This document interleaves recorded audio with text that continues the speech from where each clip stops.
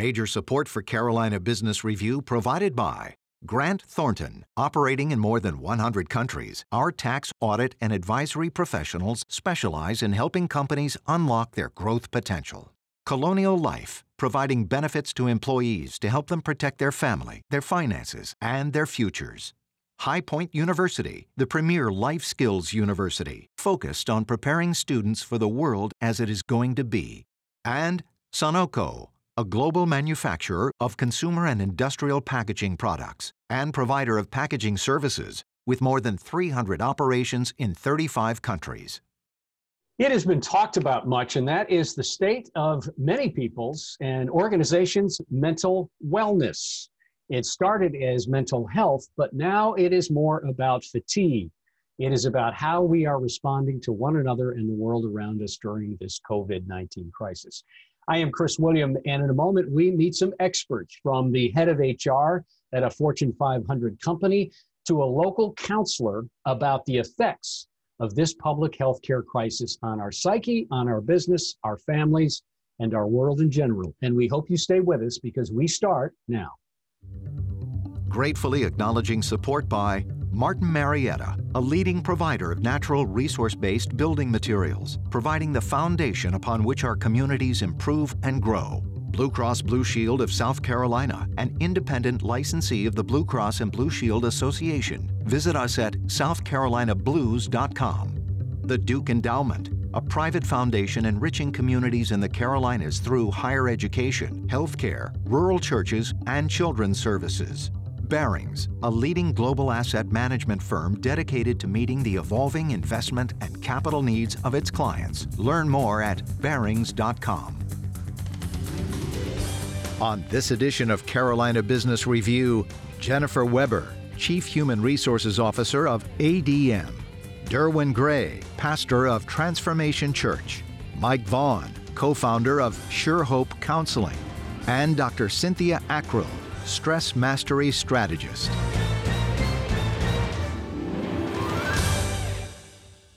Happy holidays. To say this is a unique moment in time is probably an understatement. We are glad to have the four of you all. Welcome to you all. Happy holidays. Jennifer Weber, I want to start with you. You sit at the top of an organization, not a small company. HR tends to be a much more clinical, button-down way of looking at all of those things that have to do with personnel. Jennifer, ask you this question, and this is a much more softer science question. What have we learned these last few months about ourselves? What has been revealed about ourselves and about our structure, either within a company or our social structure about ourselves during this healthcare crisis? Sure. I think, Chris, I think one of the biggest learnings over these past several months have been the fact that, a lot of times as HR professionals, we think about things in terms of programmatic solutions to support our employees, to support their health and well-being. And I think one thing that has revealed itself is how connected physical health and mental health are. And the fact that you can't always take a programmatic approach to these things. In fact, you've got to make sure that leaders, and I actually think leaders across organizations are particularly vulnerable at this time because they're more prone to internalizing stress, masking their own challenges so that they can keep the spirits up of their teams. That's the veneer oftentimes of leaders that we see. And I think what we've learned is we shouldn't be doing that at a time like this. In fact, we need to be human, we need to be relatable, we need to make sure that our people understand that we are struggling as much as all of our colleagues are, and that we've got to take care of ourselves. The other thing that I think has become far more pronounced, and our people, right, and make sure that they do have the availability of resources to support them through this. They're leaning on their colleagues, they're leaning on their family members. They're availing themselves of resources that companies do provide. But none of that replaces the social interaction that we as human beings crave, because it fosters a sense of belonging, a deep sense of belonging in each of us. And so one of the things that we've learned is we've got to make sure that we're creating those connections with our people day in and day out. And in this remote virtual world, it's been a real challenge, right? And so, and the other thing too that I think we've had to be mindful of as leaders of organizations is that the line to some degree always becomes blurred between work and home and work and personal life, but it's really blurred now, right? So for the people who are not required, we have a large percentage of our workforce. We're very global. We're all over. 60% of our workforce is outside of the United States. And well over half of our workforce has no other option than to go into our manufacturing facilities every day to keep this critical food supply chain going and humming along. And so we've got that part of our workforce, but we've also got our office employees who are very remote, and the lines are being blurred between family life and work. So we've had to get creative about how we give some reprieve, how we give some breaks to people, and how we stimulate some of the informal interactions and sense of belonging that people crave at a time like this. Dr. Ackrell, I'm sorry, Jennifer. No, those are some of the things. Dr. Ackrell, what does that reveal about us? You just heard Jennifer. What else? I think this is really a pivotal point, an opportunity right now to start to look at how humans really perform and what they need to be at their best. And our human capital is our most important capital, and we've developed a society that isn't necessarily brain or human friendly in the workplace. By no fault of our own, it was all with good intention, but the habits that we've created don't support people really being in touch with their physical and mental health. We give up a lot to succeed, especially the leaders who've gone the furthest. They've learned to succeed by giving things up. And we've hit that point where it's just not working anymore. And I'm really hoping that there's a gift out of this horrible, horrible situation where we start to look more in terms of what do we need to be at our best. Can we talk about energy needs without emotional charges to them or without shaming? Can we talk about being vulnerable and asking for what we need and making work something that it supports the best of us? Dr. Gray, and Mike, I promise just follow on here in a second. But Dr. Gray, this is not meant to be ironic, but is this a secular change in the way that we interact with each other? And I'm asking a faith leader that question because how does that factor in? Yeah, I think the points that have been made have been 100% accurate. And I would just like to add that I believe the pandemic has showed us how fragile we actually are. Particularly in the American ethos, we pull ourselves up by our bootstraps and we're successful and we're trying.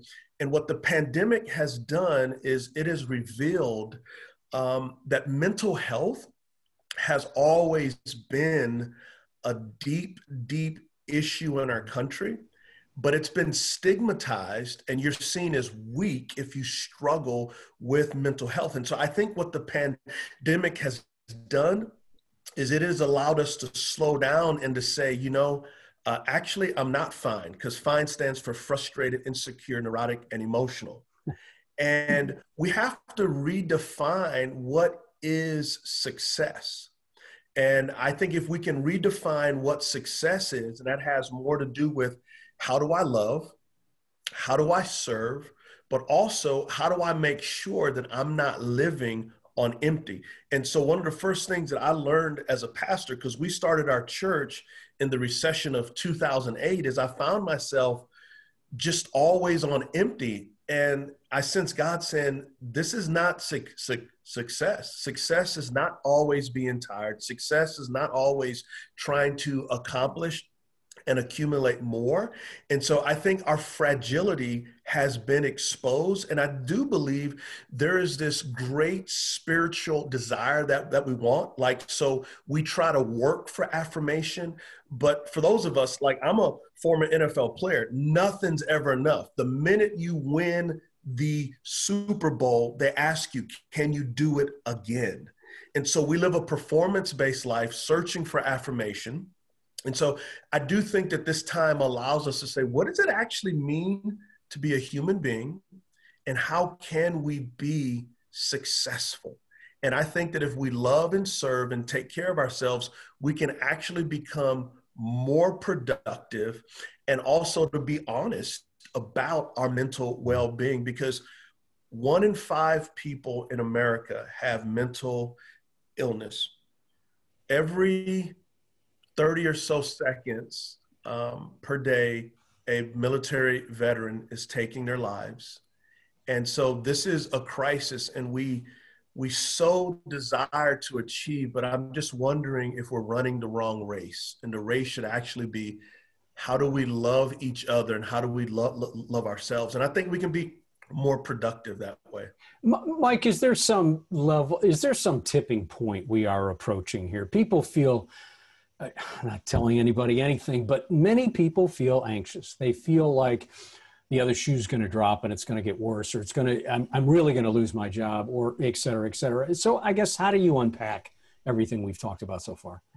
Yeah, I mean, I love what's being said. I think that not only are anxiety rates, depression rates going up during this pandemic, but unfortunately suicide rates are up, and even suicide ideation, even the thinking about suicide, particularly in our young people and our elderly people, are really, really struggling. And so, I mean, what we're talking about today is critical. And, what I would add to this discussion, I think, is not only is mental health. You cannot be mentally healthy if you are not physically and spiritually healthy, pure and simple, bottom line. It's 3 parts of one system, right? They're not parts that are disconnected.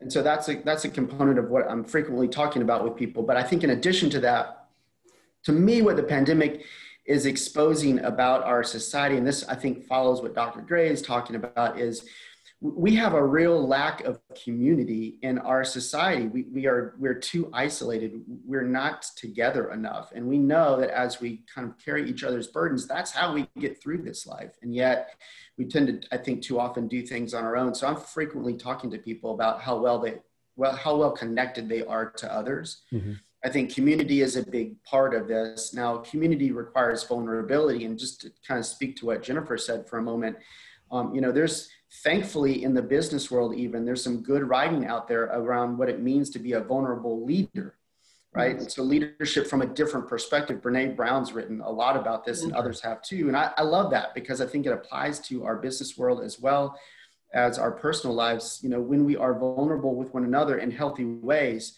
not only are we able to help others, but others help us. And I think we all see a reduction in our stress, in our anxiety, in our depression rates. Even suicide rates would be less if we would do this in a more effective manner. But not only that, from a business perspective, I think it would very much translate into the business world to the degree that we could do it. Yeah. Please. I would add to that, just to bring together what Mike said and what Dr. Gray said, because I think that what we are too willing to sacrifice community in ways in which we intentionally foster a sense of belonging, because of what Dr. Gray identified around our quest for success, our quest for delivering results. And I agree that this is a pivotal moment. I think Cindy said that. This is a really pivotal moment where we have an opportunity to redefine. And I hope what happens out of this is that our perspective on things permanently changes.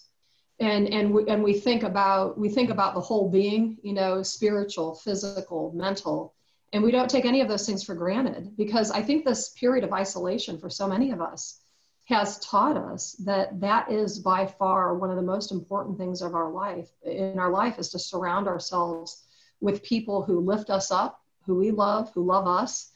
And that by far is the most important thing, and not any kind of quest for perpetual success or delivering results, because we're never satisfied. We never get to that destination we're seeking, right? And so let's get to the destination where we are in terms of sense of belonging in our communities. Okay, so go ahead. On that. Yeah.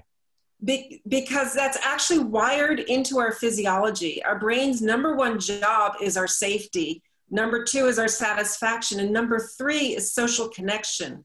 It's part of our nervous system. So when we don't have it, we are not safe, and we cannot perform at our best. We cannot be well.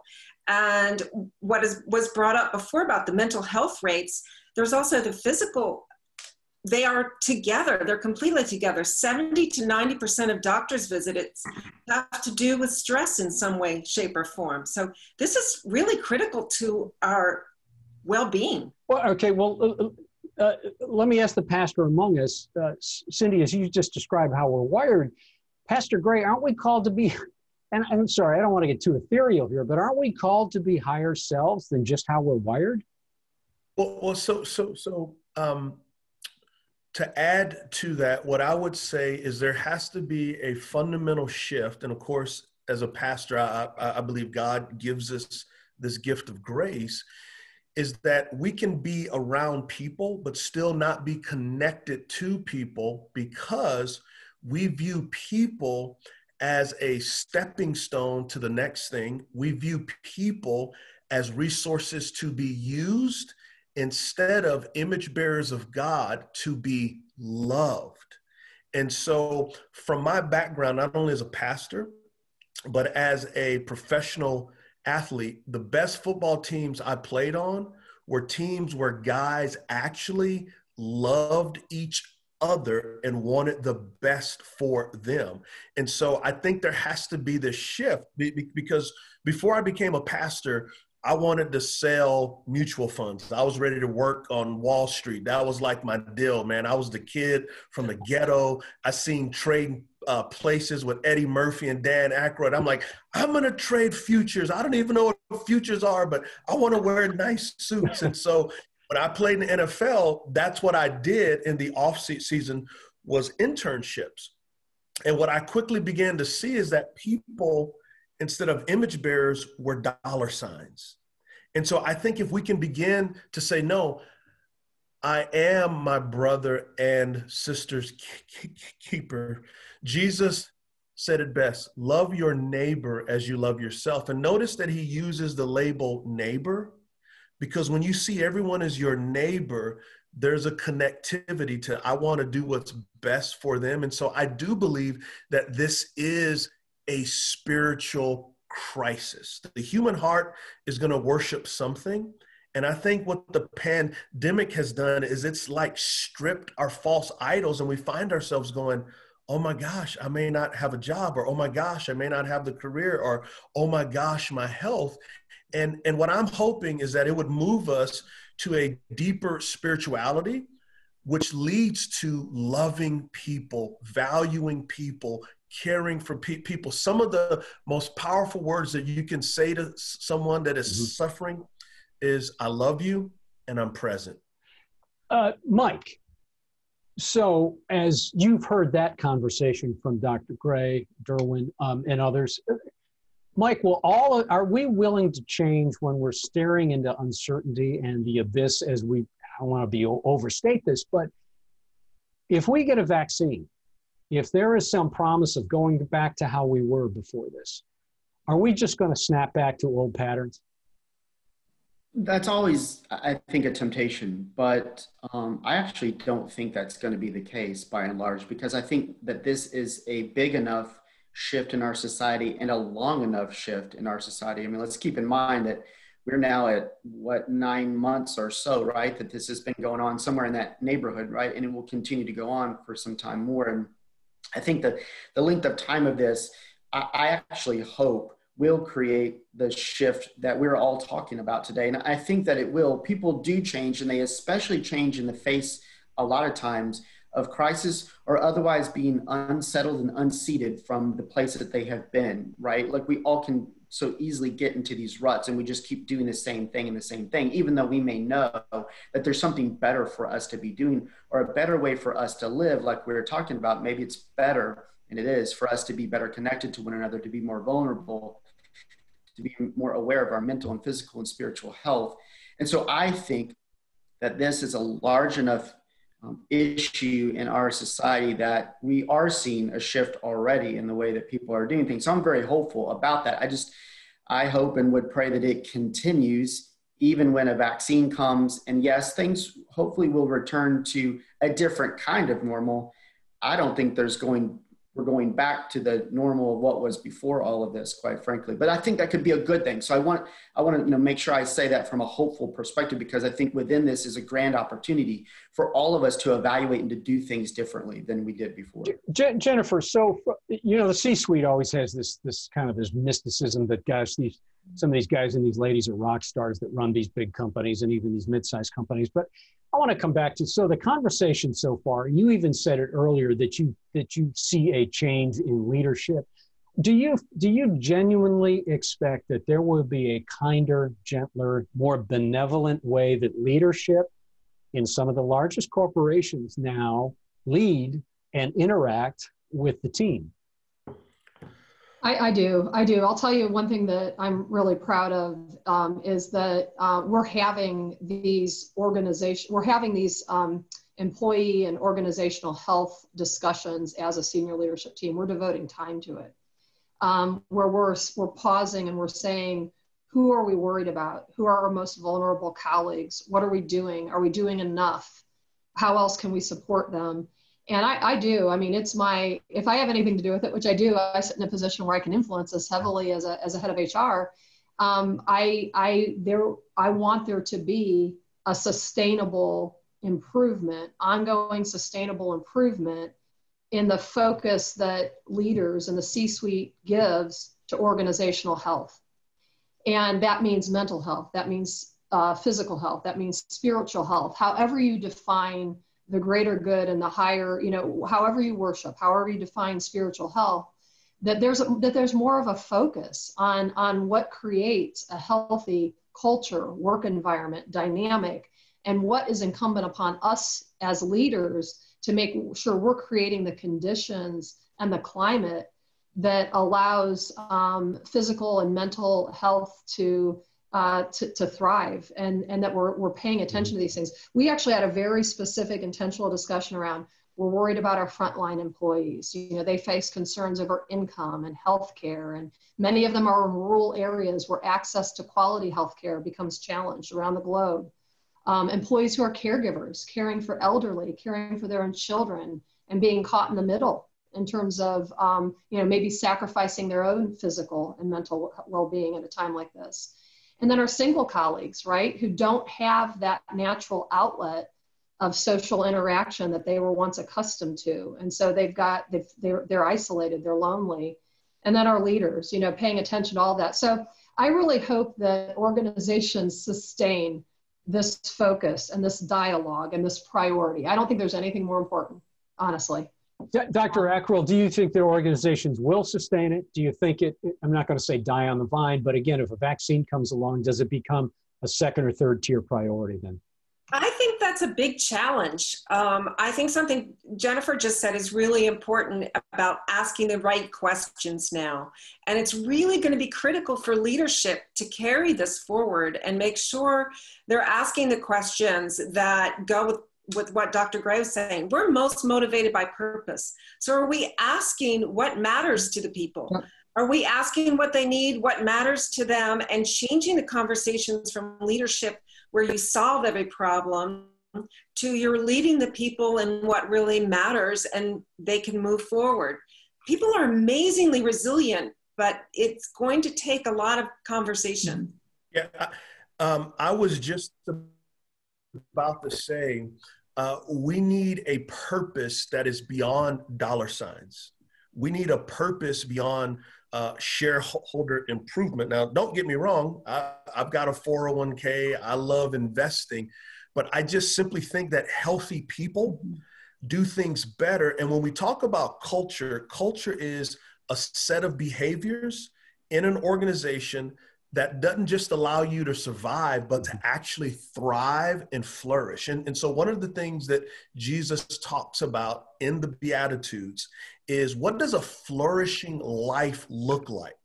And he talks about things like being merciful, being a peacemaker, being humble, being poor in spirit, which means God reliant. But it's like the opposite things that we hear to be successful, right?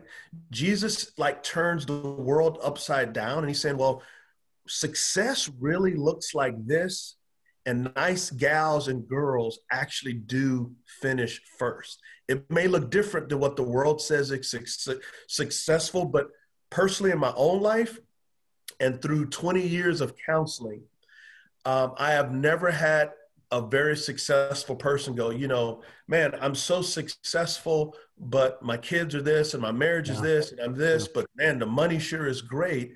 They would trade it all for peace. They would trade it all for a purpose. And so I do think there is this beautiful interconnectivity. And Jennifer, my son wants to do HR because he's like, this is how I can influence and affect people to not only be productive in their jobs, but their lives are actually better than their jobs. One of the things that I say is this. And we've got about 20 seconds, Dr. Ray. Okay. I don't want the best part of my life to be a sermon. I want it to be a life lived. Well said. That'll be the last word. I can't thank you all enough. I know it pushes you outside your comfort zone to talk about those spiritual aspects. Derwin, maybe not you, but the rest of you, thank you for being that willing to do it. Thank you for joining us. Thank you for watching. Certainly our level best holiday wishes. Stay safe. Thank you for watching. And until next week, I'm Chris William. Good night. Major funding for Carolina Business Review provided by High Point University, Martin Marietta, Colonial Life, the Duke Endowment, Barings, Grant Thornton, Sonoco, Blue Cross Blue Shield of South Carolina, and by viewers like you. Thank you.